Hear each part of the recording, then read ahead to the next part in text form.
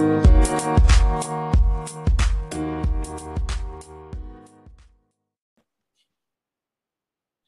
guys, this is Neil Crawford with the Inside Scoop, also the founder of Anytime Soccer Training. I'm sitting down with a parent who happens to be a coach as well, who is living in Italy at the moment by the name of Chris. And Chris, I'm going to let you pronounce your last name so I don't completely butcher it. And we're just having a fireside Zoom chat.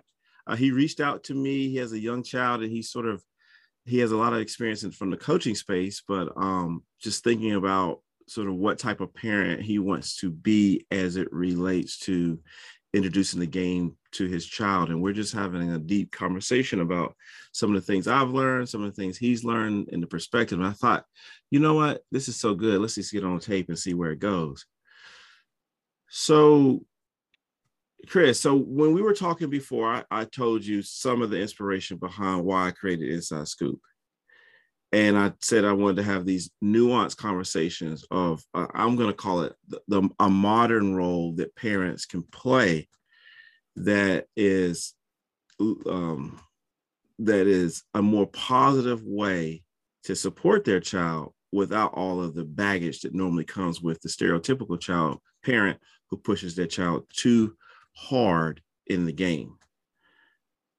But I want to hear your opinion, but I do walk on eggshells with giving this advice because there are real problems. You don't have to go very far of parents pushing their kids too far, stressing their kids out, or pushing their kids to the edge, or making their child's identity so wrapped up in the sport that the child is afraid to tell the parent they don't want to do it anymore. They're going to let them down. And so just thinking about that balance. And I just did a podcast yesterday, actually, where I was pretty hard on our parents saying, you know, what I recommend is focusing on a very specific thing and narrowing your focus to that. Because when you get into the areas that the coach and the teams work in, that can be a combustible recipe for disaster. And so I'm going to hand it over to you. But the purpose of that podcast that I was pretty hard on our parents was, listen, guys, you can't do everything. So you can't be the coach in the traditional sense of the coach. I think you'd be better served with some specific stuff that I'll talk to you about later. And that is actually one way, and it's a rather crude way of ring fencing some of the booby traps that so many of our parents fall into. So I'm talking kind of cryptic, but when you listen to the podcast, it'll make a little bit more sense. So Chris, introduce yourself and let's chat. Yeah, so my name is Chris Cadogan, and I've kind of traveled all across the U.S. with my wife's job and then my job a little bit in my education. And now I'm currently in Naples, Italy, where I'm just got involved with a club here on base called ASC Napoli. And I'm the director of coaching, which is a new role for me, but I saw your content on Facebook, and I dug a little bit deeper, and I saw the value that it could provide not only to um, the kids that I coach, but also potentially the parents that coach them and want to help their kids get better. Because there's a lot of parents that have, in my opinion, a desire to help their kids that maybe don't always necessarily know how to. Um, and so I think that there's a good opportunity here with this information for it to be a good resource for them.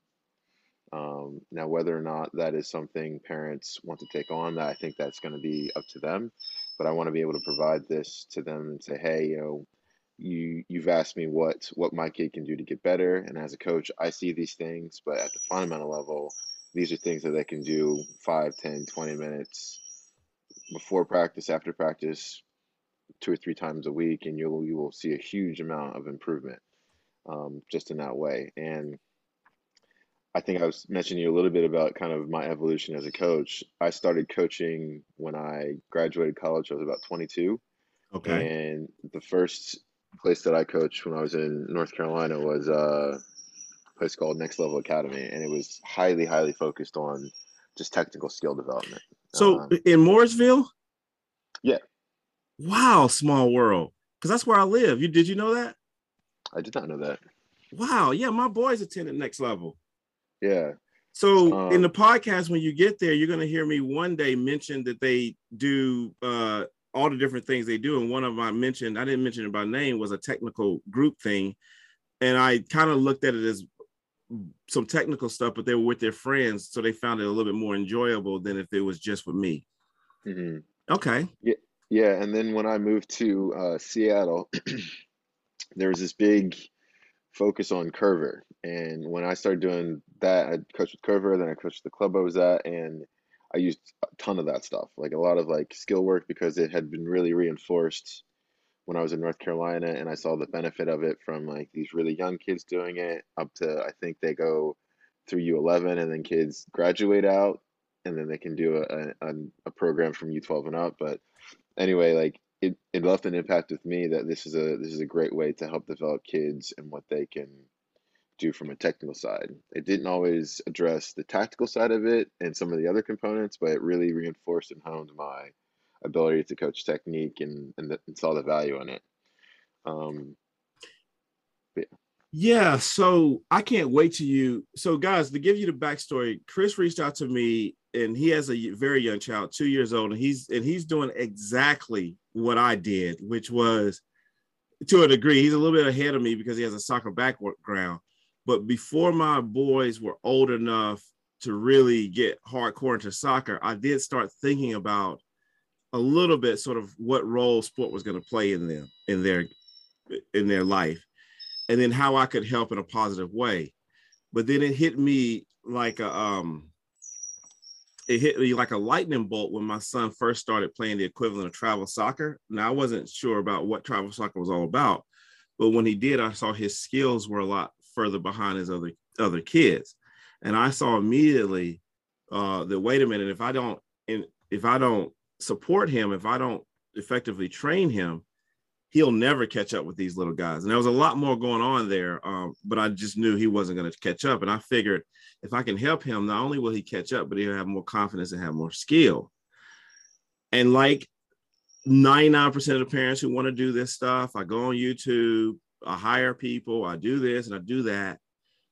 But in the early days, I did not have a system where he could train and I could work with him. And it wasn't so much dad constantly giving instructions, dad constantly saying, do this, dad not micromanaging.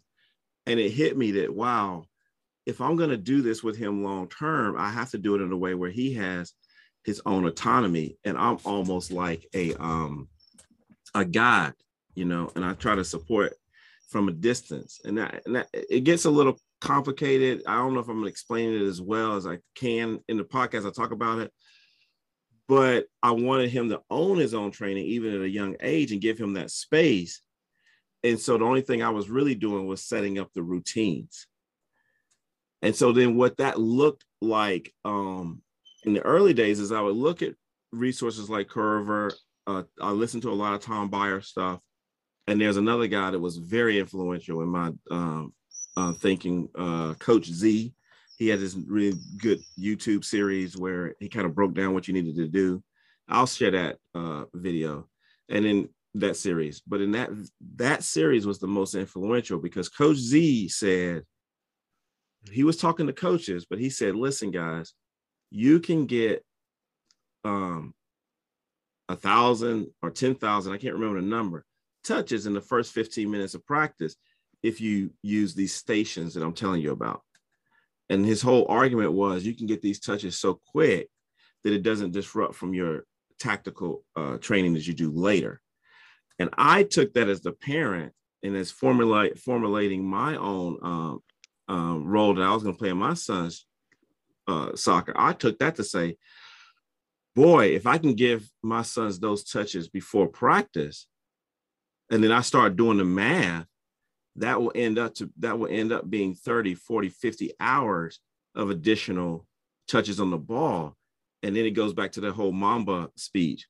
And by doing that, cumulatively, no one else can deal with you. because you're just going to be so much more technical. But then I realized, wait a minute, though.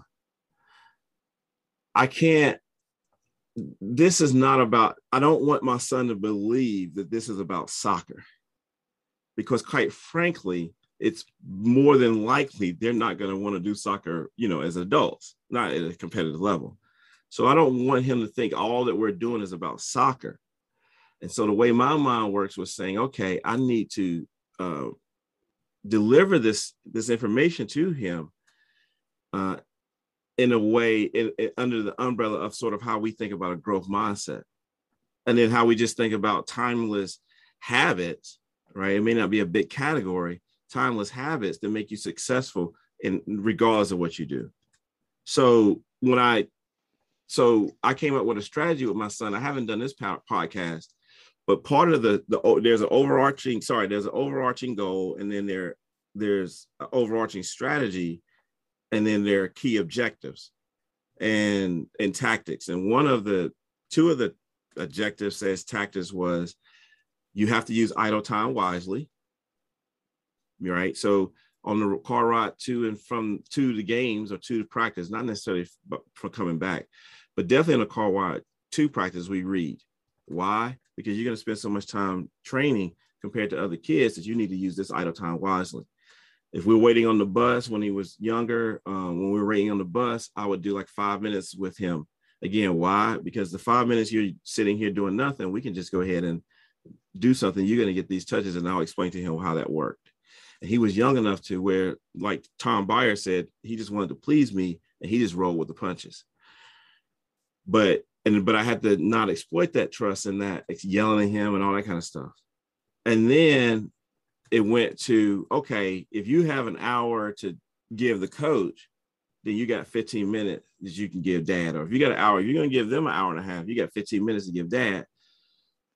But it grew into, and you'll hear this in the podcast, that you're not giving dad money. I mean, you're not investing in dad by doing this. You're paying yourself first, right? Because your development starts with you.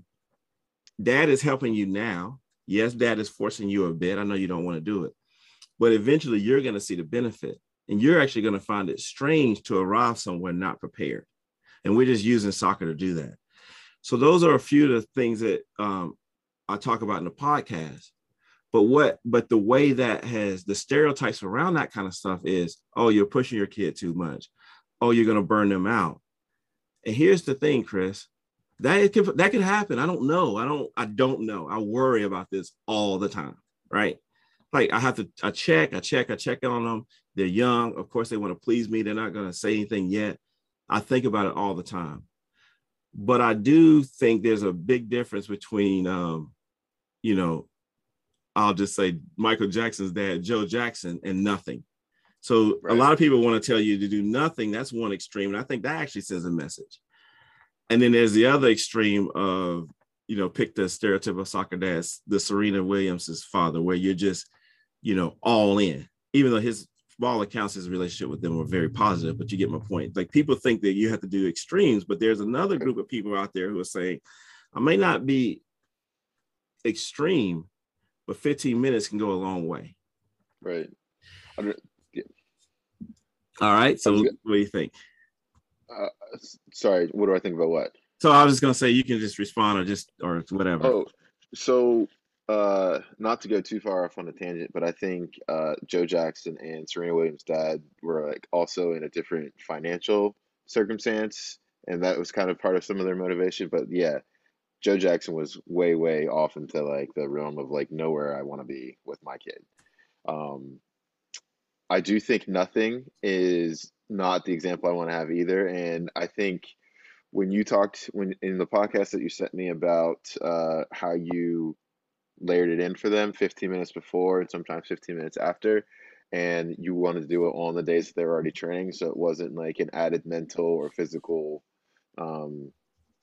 baggage to what they were already doing, that I think it's hard to be like, oh, you're going to burn them out, because it's something that they're already about to do, and this is going to help them if they want to get better at soccer.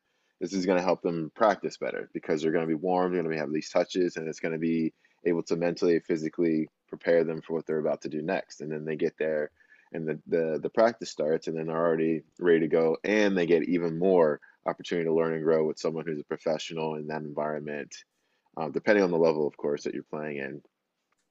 So I think that and this goes back to everything. Even like if you're coaching a team, like it goes back to what is the individual needs of that parent and player. So for you, this is a system that works for you and your family and your kids because of the buy-in that you've gotten from them to get them to this point.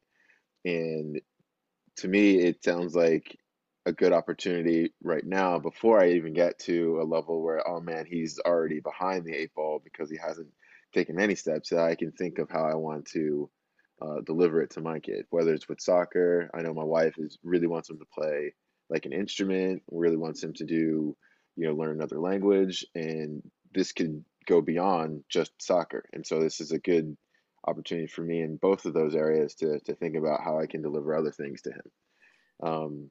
Yeah, and let me throw something else at you. So the advice that I'm giving and the advice that I'm trying to give, first of all, I say in my podcast, if you agree with everything I say 100%, and you'll see when you listen to the rest of the podcasts I have, I'm not doing something right. I'm not being authentic. So I am, I listen to so much content and they're so general that of course, your kids should have fun, So that's number Right. one.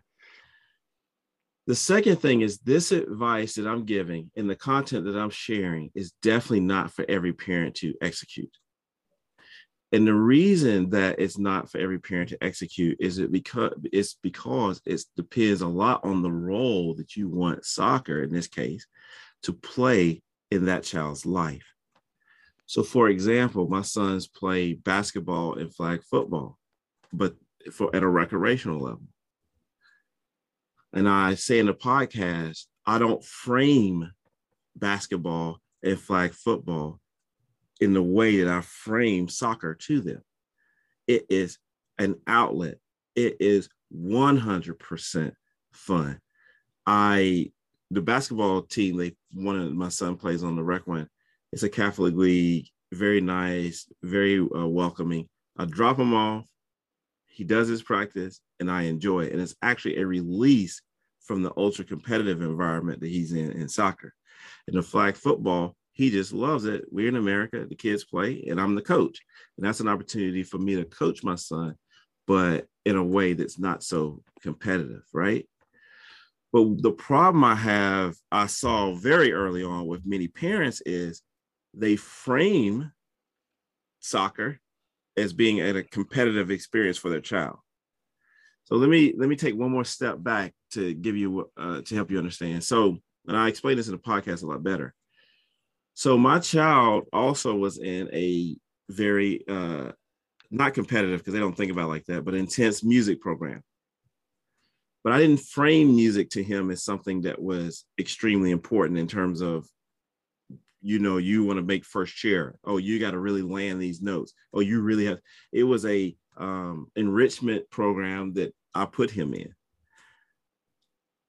But what happens in soccer, especially because of the competitive nature of it, and because it's also something that you can, you see your child performing every weekend and other people see them. So there's this exposure piece there and judgment piece, is parents frame this as being a very competitive environment for their child. And their expectation is their child should excel in it. But they don't support them from a skill perspective, and they don't support them from a mental growth perspective to handle this sport that they are framing as important. And so it's almost like you're dropping them into the deep end of the pool, right, without helping them learn how to swim, without talking to them about the dangers of swimming and helping them overcome that. And so I'm rambling a little bit, but I saw early on, if I was going to put my son in this ultra competitive environment, I needed to give him the toolkit to compete. And that starts with your mind and the skills.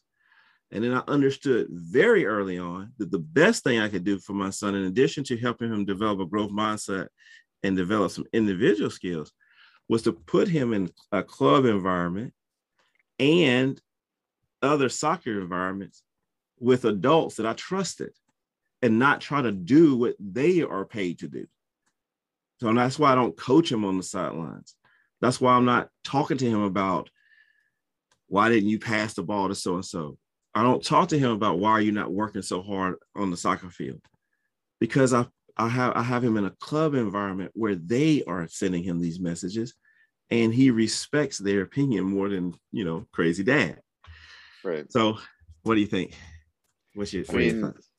Again, like I think I'm agreeing with you because there is a why behind what you've been doing, right? And like when you told me about when you mentioned the reason that you do the flag football and the basketball at a rec level, it's because like you can drop them off and like you're not so concerned about giving them extra skills to help them be the best that they can be at this, because like that's not what that's for.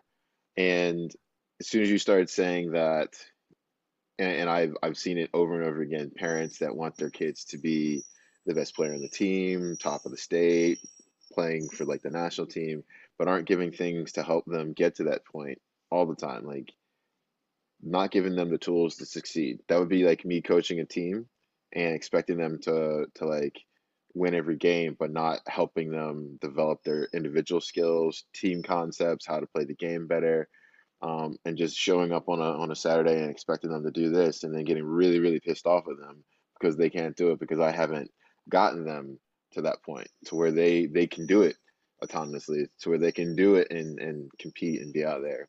So from the little bit that I've heard from the podcast and our conversation, like I do agree with you, and I look forward to reading more to see and listening more to see if there is like an avenue where I disagree.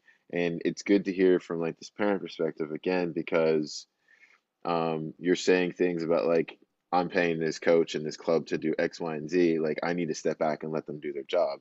And I think that takes a high level of trust. And I think there is not always that trust there between parent and coach for whatever reason. And there's tons of reason, but for whatever reason, it's not there.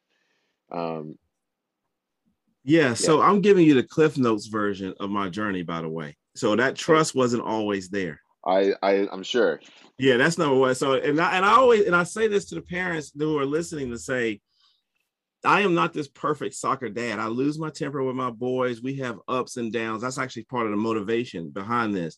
I have criticized the coach in front of them. All those quintessential mistakes that soccer parents shouldn't do, the proverbial car ride home. It's just that from a content creator perspective, if you will, there are a lot of great resources out there that discuss this kind of stuff. But there aren't as many resources, at least I can find, that have this sort of slightly more nuanced conversation that says, okay, now where do we go from here? And I'm still evolving on this. And my oldest one is 11. Soon, once he becomes a teenager, that's another chapter, because then the hormones kick in, then the other interests kick in.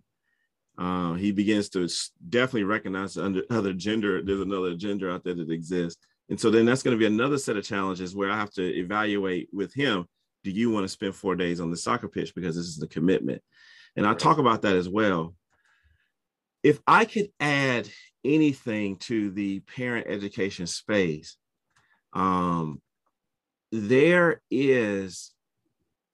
it takes, for me anyways, it took sort of self-reflection, but there's a sweet spot where you can help your child and support your child in what they're doing in the sport and be in the moment, but not expecting some particular long-term outcome.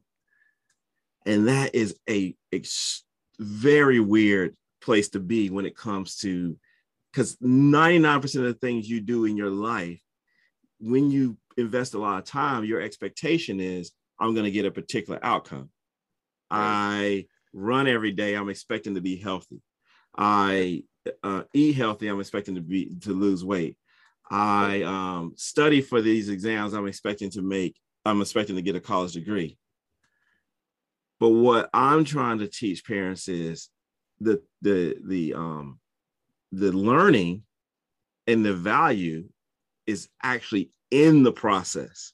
Right. I was going to say that, like, you have to have Yeah. process goals, not outcome goals with a lot of this. And this is very strange when I talk to people because they're like, man, you're investing all this time in this sport with your boys and all this, you're doing all this stuff, and you're telling me you don't want them to have a college scholarship or you don't want them to go pro. And I'm like, and I did a podcast called Dreams versus Expectations. I want what they want for themselves. That's Right. number one. And that's going to change. Right. And it's a very difficult thing to say, but to reconcile that you're still going to put the effort in now and the investment in with no expectation of any return. So you often hear people say, man, you're spending all this money on club soccer, and if you just save that money, you could just use it to go to college. You don't need to worry about getting a college scholarship. And that's absolutely true. Like financially, it makes zero sense to put your kid in American club soccer if you're doing that because you're trying to get a financial return in the form of a scholarship. Right. Now, not getting into anybody's particular financial situation, but really it's not about the money in the sense of I'm expecting some return on this investment. It's I'm doing this as part of because this is something I want to do with my children, and it just comes with this particular price tag. Mm.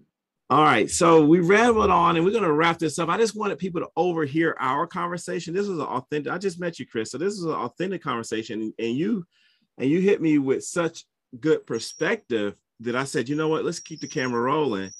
I'm going to post this into the podcast. There's no particular objective for this conversation. It's just to hear two parents, and also your director of coaching, who are thinking about this stuff and formulating it. And then what I want others to hear from this conversation is even the most opinionated among us, in this case, me, haven't figured it all out, right? Right. So now, right before I let you go, I'm going to invite you on for another show because there's a series I wanted to launch called The Perfect Soccer Parent. And that series was interviewing directors of coaching and coaches about if you could wave a magic wand and us dumb parents did exactly what you wanted us to do on the pitch and off the pitch, what behaviors would you see in a lot of detail? And then, and this is my rub and my pet peeve, and how do you reconcile those recommendations with some timeless truths that we know to be true? So let me give you an example when I invite you back on. It's not uncommon for a coach to say, or people in this education space to say, I just want you to just watch them play. Just love them. Watch them play. Don't do anything with them. That's why you got the coach. And I'm not criticizing these people because, as a matter of fact, that's probably some great advice for about 90% of the population. Anyway, just watch them play. Let this stuff happen organically. But what they don't do is they don't reconcile that with timeless truths that we understand to be true, which is the more time I spend on something, the more likely it is that I'm going to be better at this thing. Yes, they're diminishing returns, and yes, you got to be developmentally appropriate. But if we're preparing for a test and you study for 5 hours and I study for 10 hours, more than likely I'm going to have more mastery of the content.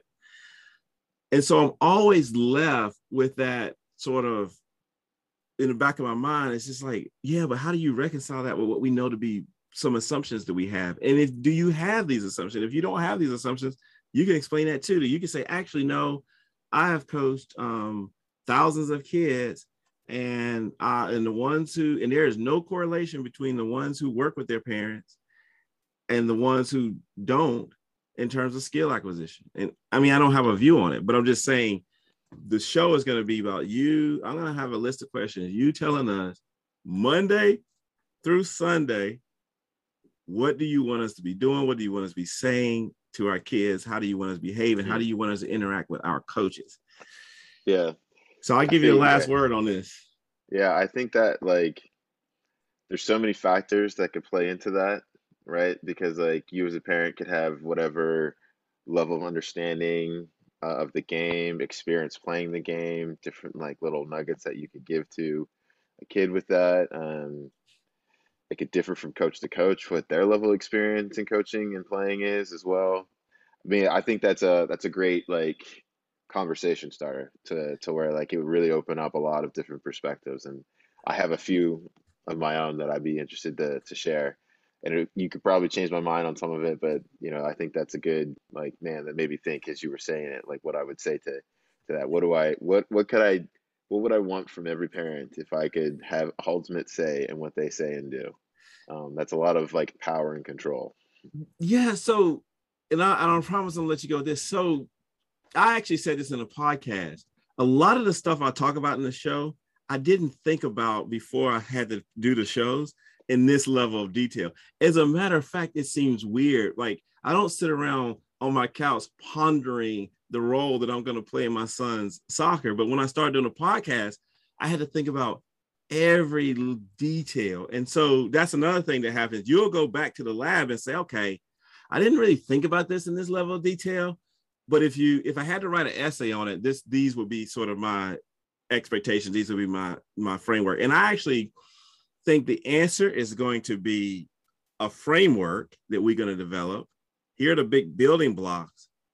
And then the details, you're going to have to, again, work out on a local level with each individual family.